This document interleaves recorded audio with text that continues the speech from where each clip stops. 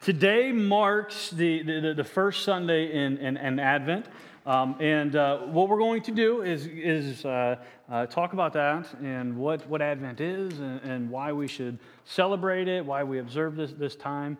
But you also notice up here is we have our Advent candles. So I want to go through something that we started. I think it was last year we really started doing this. But we've done it a couple other times. Is just give you a reading, and we're going to have a lighting of the candle, and then we're going to have a prayer, and then we'll get into really the meat of what I want to talk about today. So lighting of the candle, it's simple, yet it's profound.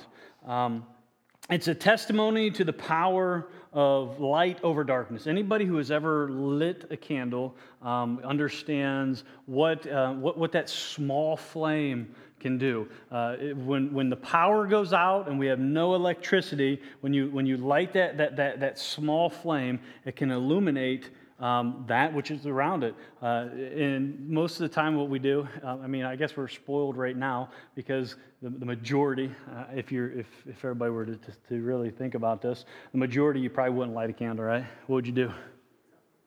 Thank you. That's what my wife just hit on the head. Cell phone. Everybody grab out their cell phone and turn their light on their cell phone. So it's kind of a lost art, but what we don't need to do is lose the real intention and the purpose behind what that candle, that light does. The light of a candle, it reveals our faces when we stand near the candle. These lights all around us right here, it illuminates the whole room. But when you have a candle in a dark place and it's in front of you, it illuminates your face. It's a symbol. When we light this candle, it's a symbol of something. Not only are we near to the candle, but something else is near to us. And when I say something else, the thing is Christmas Day. The one is Jesus Christ. So understand that as we light the candle, we begin our journey towards Christmas Day so we can celebrate Jesus Christ. Now, the first candle which we are going to light today is a prophecy candle. Now, the prophecy candle, it opens the period that anticipates Christmas. And we're going to talk about this in great extent today. But it opens a period in which anticipates, I can't even say that word today, anticipates Christmas.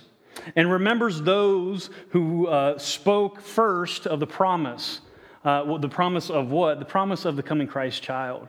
So when we light this candle, it's a symbolic action of those who have prophesied, or those who prophesied for thousands of years before Jesus was born. It's symbolizing their promise and their prophetic message. So I do have a lighter that they hid, I guess, from me. I was going to have Gabe do this today, but I don't think that would have been a good idea. I asked him, which was awesome. It's a good answer. He asked, I said, Gabe, do you know how to light a lighter? No? Good, keep it that way.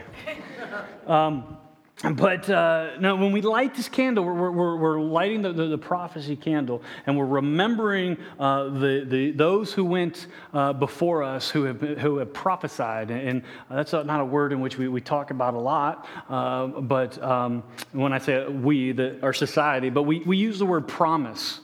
So there's a lot of promises that took place before Christ was born, and those promises were that, hey, he is going to be born. So as we observe this time today, that I just wanted us to get into that type of mode mentally. So pray with me as we think about this. Father, as we come into this first day, this first Sunday, as we journey towards and we are joyfully anticipating Christmas, God, we ask that we can just have hearts that are open to what it is that you want to remind us of. First and foremost, remind us of the birth of your Son. But God, as we know about the birth of your Son, and as we remember that first Advent, we want to look forward to that second Advent.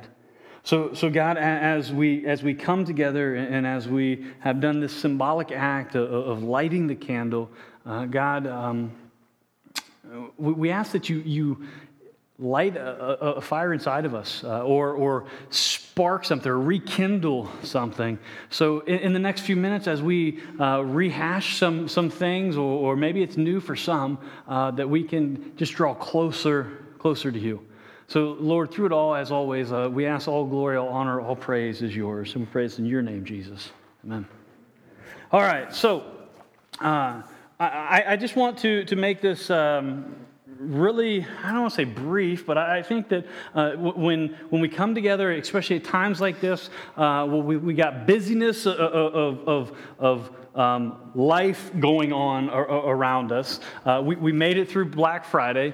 I think I might have said something about that last Sunday, because I know that some of you are nuts enough to go out on Black Friday. My wife did. It wasn't bad, she says. Okay. There's a reason they call it Black Friday, because all the evil comes out at that time, right? But anywho, there's a lot of there's a lot of hustle and a lot of bustle of this season. Just like when Dan prayed, that there's a lot of people have a lot of feelings and emotions that are attached to this season. Some of those aren't good. So what I want us to do is I don't want to say I want us to minimize, because I don't want to minimize our feelings and our attachments. But what I want to do is I want to maximize our attachment, our feelings towards God during this season. Because during this season, this is the season where if you're ever going to invite someone to church, this is the season they're more apt to come to church, because they know that something is ahead of us, this day in which they get up and they get a whole bunch of presents and everything. And what you can do is, hey, we're learning about why we celebrate this day. You don't have to tell them that we learn about that every Sunday.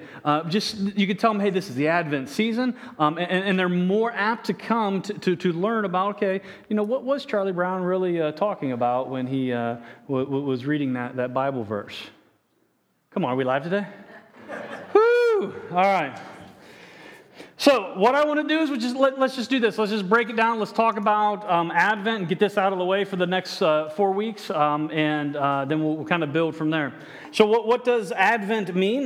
Because when some of us, if I would ask you, what does it mean? You would say, it's that time of year that we just kind of light candles, so we light stuff on fire. Some of you light stuff on fire a lot, but we light stuff on fire and we just say, we're waiting for Jesus. Yes, it is. But what does Advent truly mean? It just means the coming. It comes from the Latin adventus, which means coming. So think about this. When we're in the Advent season, we're in the season of coming here. So the tradition of celebrating this, the tradition is we're celebrating the first coming of Jesus. Okay, help me out. Just amuse me here for a minute. What was the first coming of Jesus? His birth in Bethlehem as a baby, right? 6 pounds, 8 pounds, 6 ounces, little baby Jesus in gold fleece diapers, right? Are we? Come on now. It's a joke. I mean, come on. Yeah, Ricky Bobby me. Let's go. So, the first coming is when he was born in human flesh. That is the first coming in which we look to and we remember, but it doesn't stop there. And I think that's where a lot of people, and I'm not saying you, I'm saying like your family and your friends who know a little bit about church tradition, they'll say, yeah, Advent's about looking at what happened in Jesus' birth. Yes, but that's only half of it. Advent is looking at what happened, but also, so we're looking at the first coming, but we're looking towards and anxiously awaiting the second coming. Because Jesus says, and I love this, I mean, it's one of those dummy moments that, Jesus, if you want to see some good sarcasm, righteous sarcasm, Jesus has some of that. He says, I'm going away, and I'm going to go to the Father, and I'm going to prepare a place for you. And in the little addition there, it says, if I go, that means I'm coming back. If I go and I'm going to spend my time working on building a place for you, I'm coming back to get you. Well, that's the hope in which we have. That is what we have to understand, is why we come together is to learn about, yes, Jesus came and he was he lived a sinless life. He lived a life in which was a model for us. Yes, he was a good person, all of that stuff, but he was more than that. He was the Savior of the world. He died a death in which we should have died. But it's not just he died and he rose again, and now he's up somewhere we don't know, up in the clouds with the Care Bears and stuff like that. No? Oh, okay. So it's not that he's just up somewhere and like, poof, gone. It says, I'm going to prepare a place for you, and because I go, that means I'm going to come back and I'm going to get you. That's the hope in which we have. That's what we were anxiously awaiting. Some would say that, well, the end of the world's coming and, all this bad stuff's going to happen. But think about this. The end is when Jesus comes back. And when Jesus comes back, it says he's going to gather his people up. That's us. He's going to gather his people up and he's going to take us to be with him forever. That is not something to gloom and doom and be one of these doomsday preppers about, right? This is, I'm not saying you expedite that wait there. No, you wait patiently and you do what it is that God wants you to do during this time of anticipation and anticipating his return. So as we think about this season, we also have to understand there's no biblical mandate to this. You don't have to observe Advent. But I would say, if you truly believe in Jesus and what he has done and what he has said, you would want to observe Advent. Because you would want to remember what he has done and remember that he's coming back. Why would you want to? Some sitting here like, I don't really want to. Well, why would you not want to? Just look around the world in which we live in. You want this forever? No, we anticipate a time where it says that there's no more pain, no more suffering, no more tears. So we're going to be with him, and we're not going to have to deal with all this stuff in which we deal with now. There's a time in which we have to look forward to, because if this is all it's about, if this time that we're on earth is all, after this and poof, we're gone, well, all life is vanity then. So we have to have a hope. We have to have something to look forward to. So even though the Bible doesn't mandate that you have to observe this Advent season, why would you not want to observe this Advent season? Like I said, this season, it's a time for remembering, it's a time for rejoicing, but it's also time for watching and waiting. Now we need to wait on the Lord. The Bible tells us to wait on the Lord. Waiting on the Lord is not sitting on our thumbs doing nothing. It's actively waiting. What does God want you to do? What does he put on your heart to how you can serve him, how you can engage with him, because you can engage with God. And some people say, well, God's not really in my life. Well, it's because you're not engaging with him. Well, I thought God was going to engage with me. It's a weird and beautiful thing all at the same time. God's not going to press himself on you. He's going to wait for you to approach him. And when you approach him, as we actively wait, okay, God, what do you want me to do? Then that's when the beautiful dance starts happening. The engagement of, okay, this is what I want you to do. I want you to do this, or I want you to take this gift and make and bless this person, or whatever. This season helps stir that up. Because we have taken what the wise men started a long time ago with giving of gifts, and we have centralized that as the season of, this is a season of giving. Like these material possessions, and that's what this is all about. No, we should give, and especially your pastor, you should give, right? To you, just saying.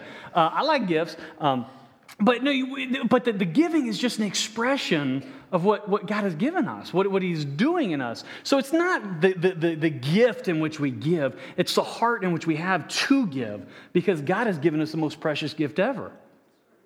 So, and I tell people this all the time, if God has given us his son, so he's given us this gift that can we compare to it? No, we can't compare to what God has given us. But God has given us his best. Why would we not give him our best? In everything we do, from the smallest of thing to the biggest of thing. I think that this time of year helps us remember that, and helps us to if we've been kind of falling off track and all year long, this is the time of year that we can, okay, let's get refocused now. God has given me, I want to give him, I want to be the light to others. Something that was, I don't know who said it, one of those really smart guys that wears those glasses on the end of his nose and surrounds himself with books all the time, says this: during Advent, believers are, and I added should be, reminded of how much we ourselves also need a Savior. And we look forward to our Savior's second coming, even as we prepare to celebrate His first coming.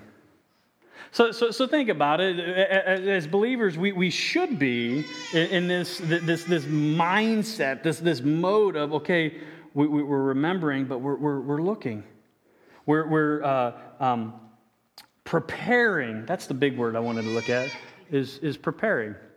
How many, and don't raise your hands and don't tell me how, but how many of you are preparing for Jesus' second coming? As you prepare for Christmas coming up. Or I should say, in light of what you're doing, because I'm sure the ladies here, some guys too, would say, yeah, I've got this going on. We're cooking this turkey and we're doing this type of pie and this type of this. And that's preparing. As much effort as you prepare for this day that your family is going to come over, your friends are going to come over, whatever it is, and I'm not saying that's bad. That's good. I love a good preparation. All the time in which you're preparing for something that's going to come and then going to pass, think about that in light of eternity. What are we doing to prepare for Christ's second coming? As we celebrate this day. And I don't want anybody to feel bad or feel guilty. I just want this to be a spark. I'm putting this much effort into making sure that when Aunt Ethel comes over, that she's not going to read me the riot act, right? No, I'm hoping no one has an Aunt Ethel in here, right? So, but that's the thought process. You put all of this in so that this kid gets this gift and is so happy. We prepare for those things, which are okay, but those things will pass. And what we need to understand is, as much effort as we prepare for those things, we need to put effort into preparing for what truly matters and what is never going to pass. Eternity is forever. That time that we're going to be with God is forever. So, and I like that one preacher said this, if you look around the church and if there's a turmoil or controversy or, people in the church, I can't stand so-and-so. Well, here's the deal. You better fix anything now and make things better, because you might not want to be around them on Sunday. Some people are I'm going to church because so-and-so goes to church. Well, if you're a believer in Jesus Christ, you're going to be with them forever. Patch things up now. Right? Because then, if not, forever is going to be a really long time. So I think in our minds, and that's just one small funny example, but in our minds what we need to do is we need to take this time as a flashing, blinking light saying, okay, let's get things in order. We're preparing for Christmas Day. Let's prepare for the day of the Lord. Let's prepare for His return. In the lighting of the candle, and like I said, this is the prophecy candle. This symbolizes those who, for thousands of years, were preparing for the first coming. I use the term, we use the term prophecy candle, but what we understand is that's also the promises of God. Prophecy is the telling of what is going to happen. Just like when God tells us, I'll never leave you or forsake you, that's a prophecy, but that's a promise. And when we look at this, what we can understand is because we have evidence of God's, not that God has to prove stuff to us, so don't hear me on that, but because we have evidence of God fulfilling His promises of sending His Son, the Messiah, why would we not take up stock? How about stand firm on the other promises in which God has given us?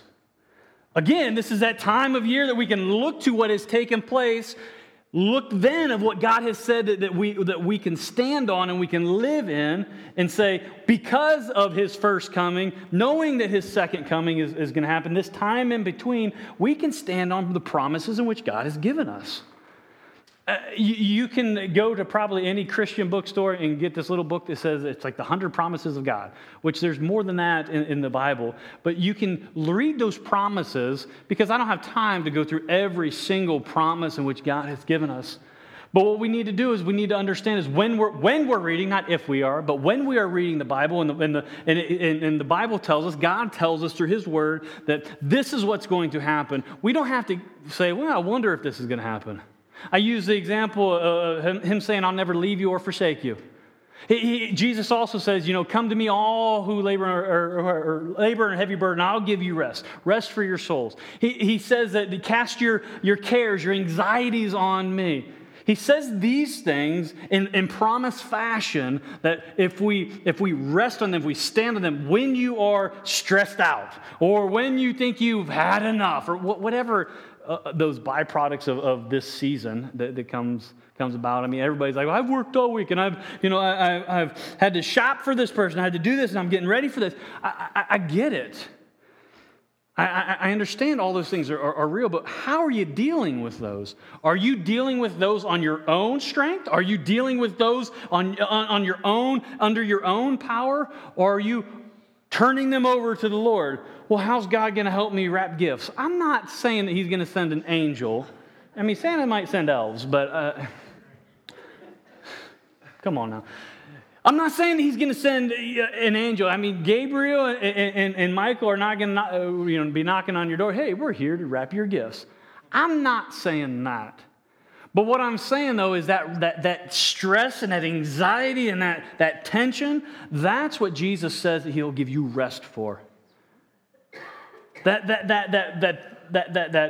barrier that keeps you from thinking straight and acting the way in which we should and not biting your wife's head off when she says something or your kids. That's where we're going to understand that the promise is that He's going to always be with us in those situations. So I think that as we talk about this period that anticipates Christmas and remember those who first spoke of it, there are many prophecies, and I have a whole list here, but I don't really want to go through that whole list. What I want to do is I want to look at a particular passage in light of prophecies and God's fulfillment, and what it is that we now should be doing and looking forward to, and that's in 1 Peter chapter 1.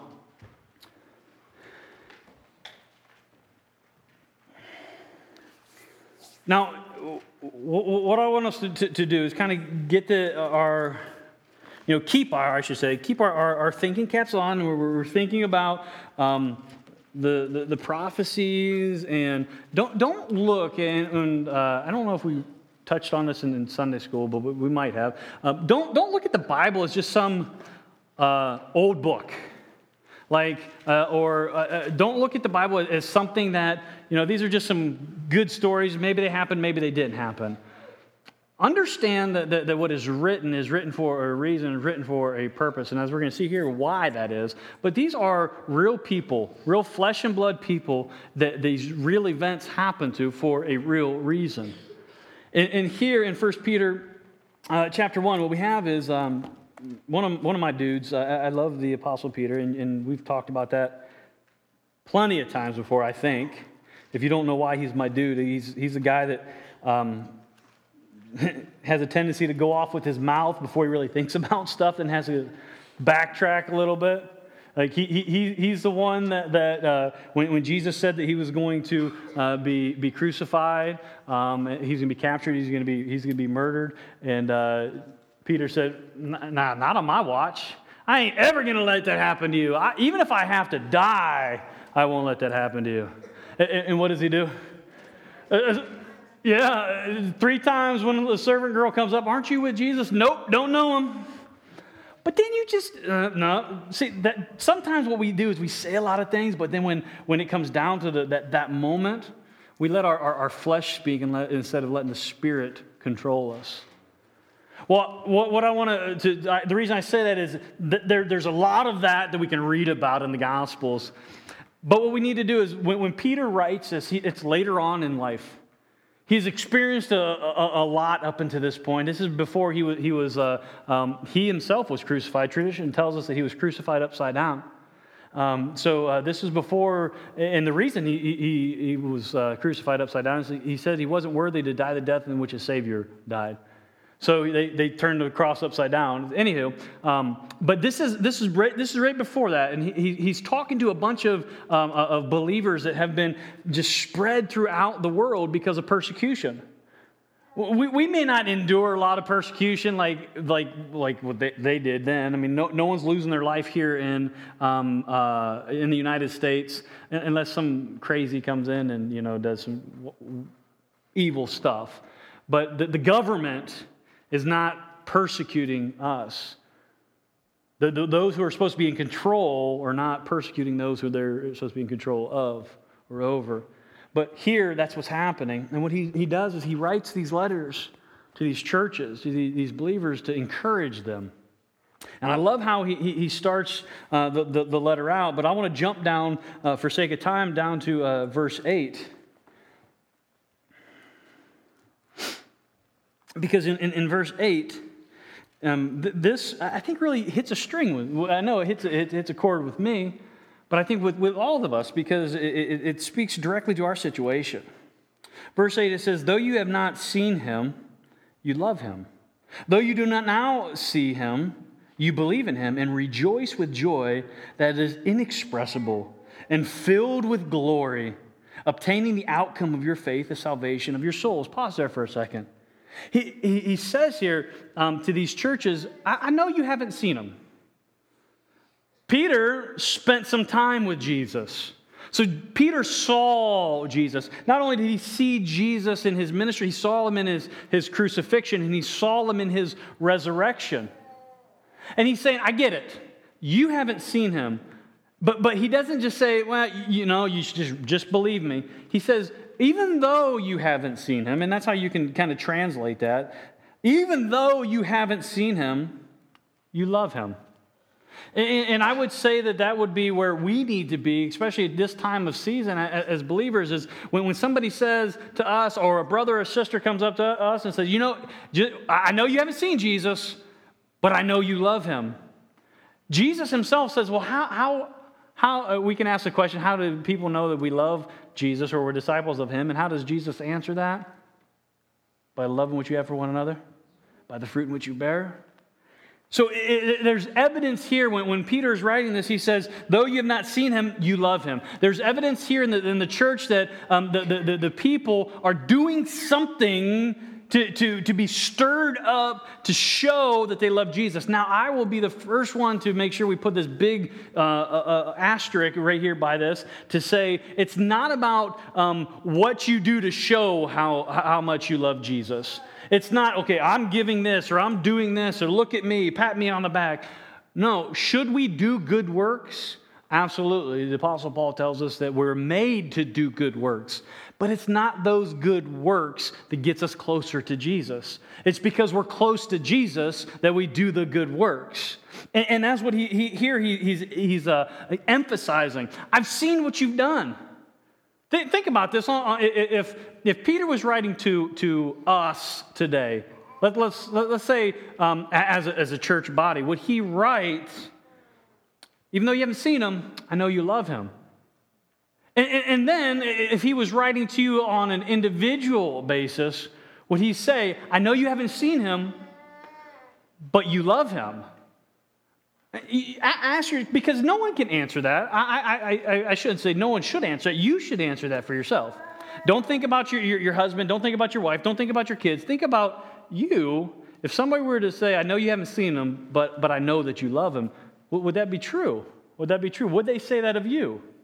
He goes on to say, though you do not now see him, you believe in him and rejoice. So it's not just, yep, I believe in Jesus. There's a visibleness, a hope that is there, not in themselves, not in ourselves, but it says that we rejoice with a joy that is inexpressible. Can you explain what heaven's going to be like? No, we get some glimpses. Do we know what it's going to be like to be with Jesus? No, but we get some glimpses. It's inexpressible, but we know it's filled with glory. Why do we know it's filled with glory? Because he's there. And then it goes on to say, obtaining the outcome of your faith. Well, here, Some would say, well, I don't understand what it means to obtain the outcome of our faith. I thought the faith was all we really need. Well, understand it is the faith that we have that guarantees us the salvation that is going to come. Understand when the Bible is talking about salvation, yes, when we give our life to Christ, that salvation has taken place on that spiritual level, but there's a physical salvation that's going to take place when Jesus comes back to take his people with him. The physical salvation, we're being taken out of the mess that's all around us, that we call earth, right? And society and everything. We're being saved from that. Salvation is just the act of being saved, the act of being saved from. So we're being saved from that. And here he says that it's because of the outcome of our faith that that's going to take place. So why do I say that? Because it's faith that is going to keep you, and he says further on, is going to guard us until that day of salvation.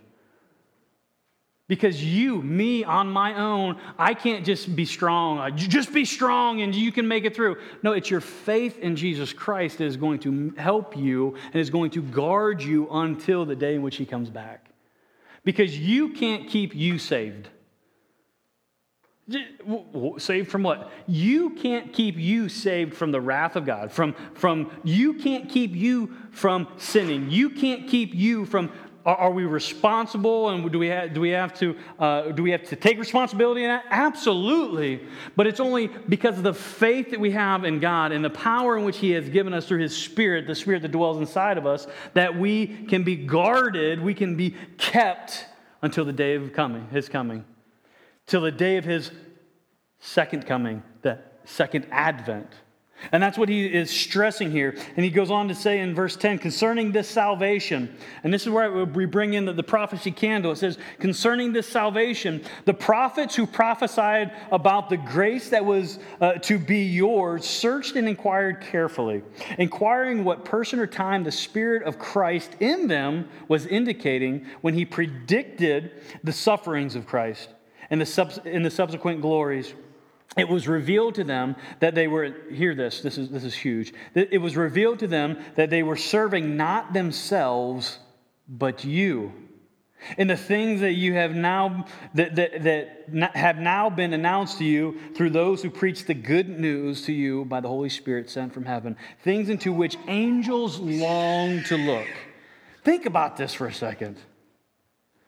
He says that the reason that the prophets prophesied... Look there in verse 12. The reason for all this, it was revealed to them that they were serving not themselves, but you. The reason that they were saying, hey, get ready, the Messiah is coming. And the reason that we have God's word and it's saying, get ready, Jesus is coming again. It's not for the one who is proclaiming, it's for the one who is being proclaimed to. And I say that, it's not that as I stand up here and I proclaim the gospel to you and the good news, because that's what it is, the good news to you that it's not for me, like I'm holy. No, what it is I'm secure in this. I understand that what it is that I am prophesying, what it is that I am telling you is not for my benefit. It's not like Jesus is up in heaven going, man, Lee's killing it today. No, he's not saying, yeah, I'm glad he's on my team. No, it's for the fact that the hearers can then take that good news and then transfer that on and be then the one who is telling that same good news. So it's that it goes on and on. So it's not that my proclamation, as like the prophets here, it's not that the prophet's proclamation was for themselves to say, hey, I did my duty. I told them. No, it was so that the gift, the end goal, the outcome was for those who were hearing the good news. So don't, and I hope I don't muddy that in the sense that, is it important to tell? it is vitally important to tell, but it's not as important for you to be, because some would say, I'm just going to be obedient and tell other people about God. Yes, you should, but it's not for the sense for you to just say, check, I was obedient. It's for the eternalness and the effect on the individual who's hearing it, soul. Because that's what it's not for the prophets who are prophesying. It's those in which they are serving. So think about that as we're entering and as we've lit the candle, as we're in this season, as we're reading about all of this stuff that happened. That in which happened is not for those to say, "Yep, I was just a part of that." Like Peter to say, "Yep, I saw him. I was there, I was at the tomb and it was empty. I'm a good dude." No, he says all of this, he writes all of this for us. For those who are going through some times that are like, man, this is just some crazy stuff. I've got some crazy family that's going to be coming over, or whatever it may be. Maybe y'all don't have crazy families. My sister does. I'm just saying. But it's during those times that we're just like, man, I don't know how I'm going to endure this. You're going to endure this. You're able to endure this. And you should understand that the serving in which you're doing, the living in which you are doing, the obedience in which you are doing, it's not for you. It's for those around you. Because I had an old guy tell me one time that you may be the only Bible that someone reads.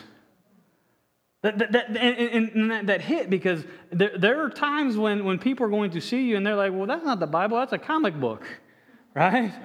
What we need to understand is that we need to be that light, because our obedience, and please, I hope that you're not hearing me that like I'm minimizing our obedience to God. No, our obedience to God is not minimized. What we have to understand is, should we be obedient? Absolutely. But it's not just for us. It's for those around us. Those who are seeing us, those who are hearing us. So when we talk about the Advent and we're talking about the first coming, and we say, that's great, that's awesome, we love that. But what really matters is, am I ready for the second? The first happened so the second can take place. So not only am I remembering and reflecting on this, am I watching, am I waiting? Am I looking towards, am I preparing for the second coming? That's where I want us to be in this time of year for the next 4 weeks in this Advent season, is am I preparing for the second coming of the Lord?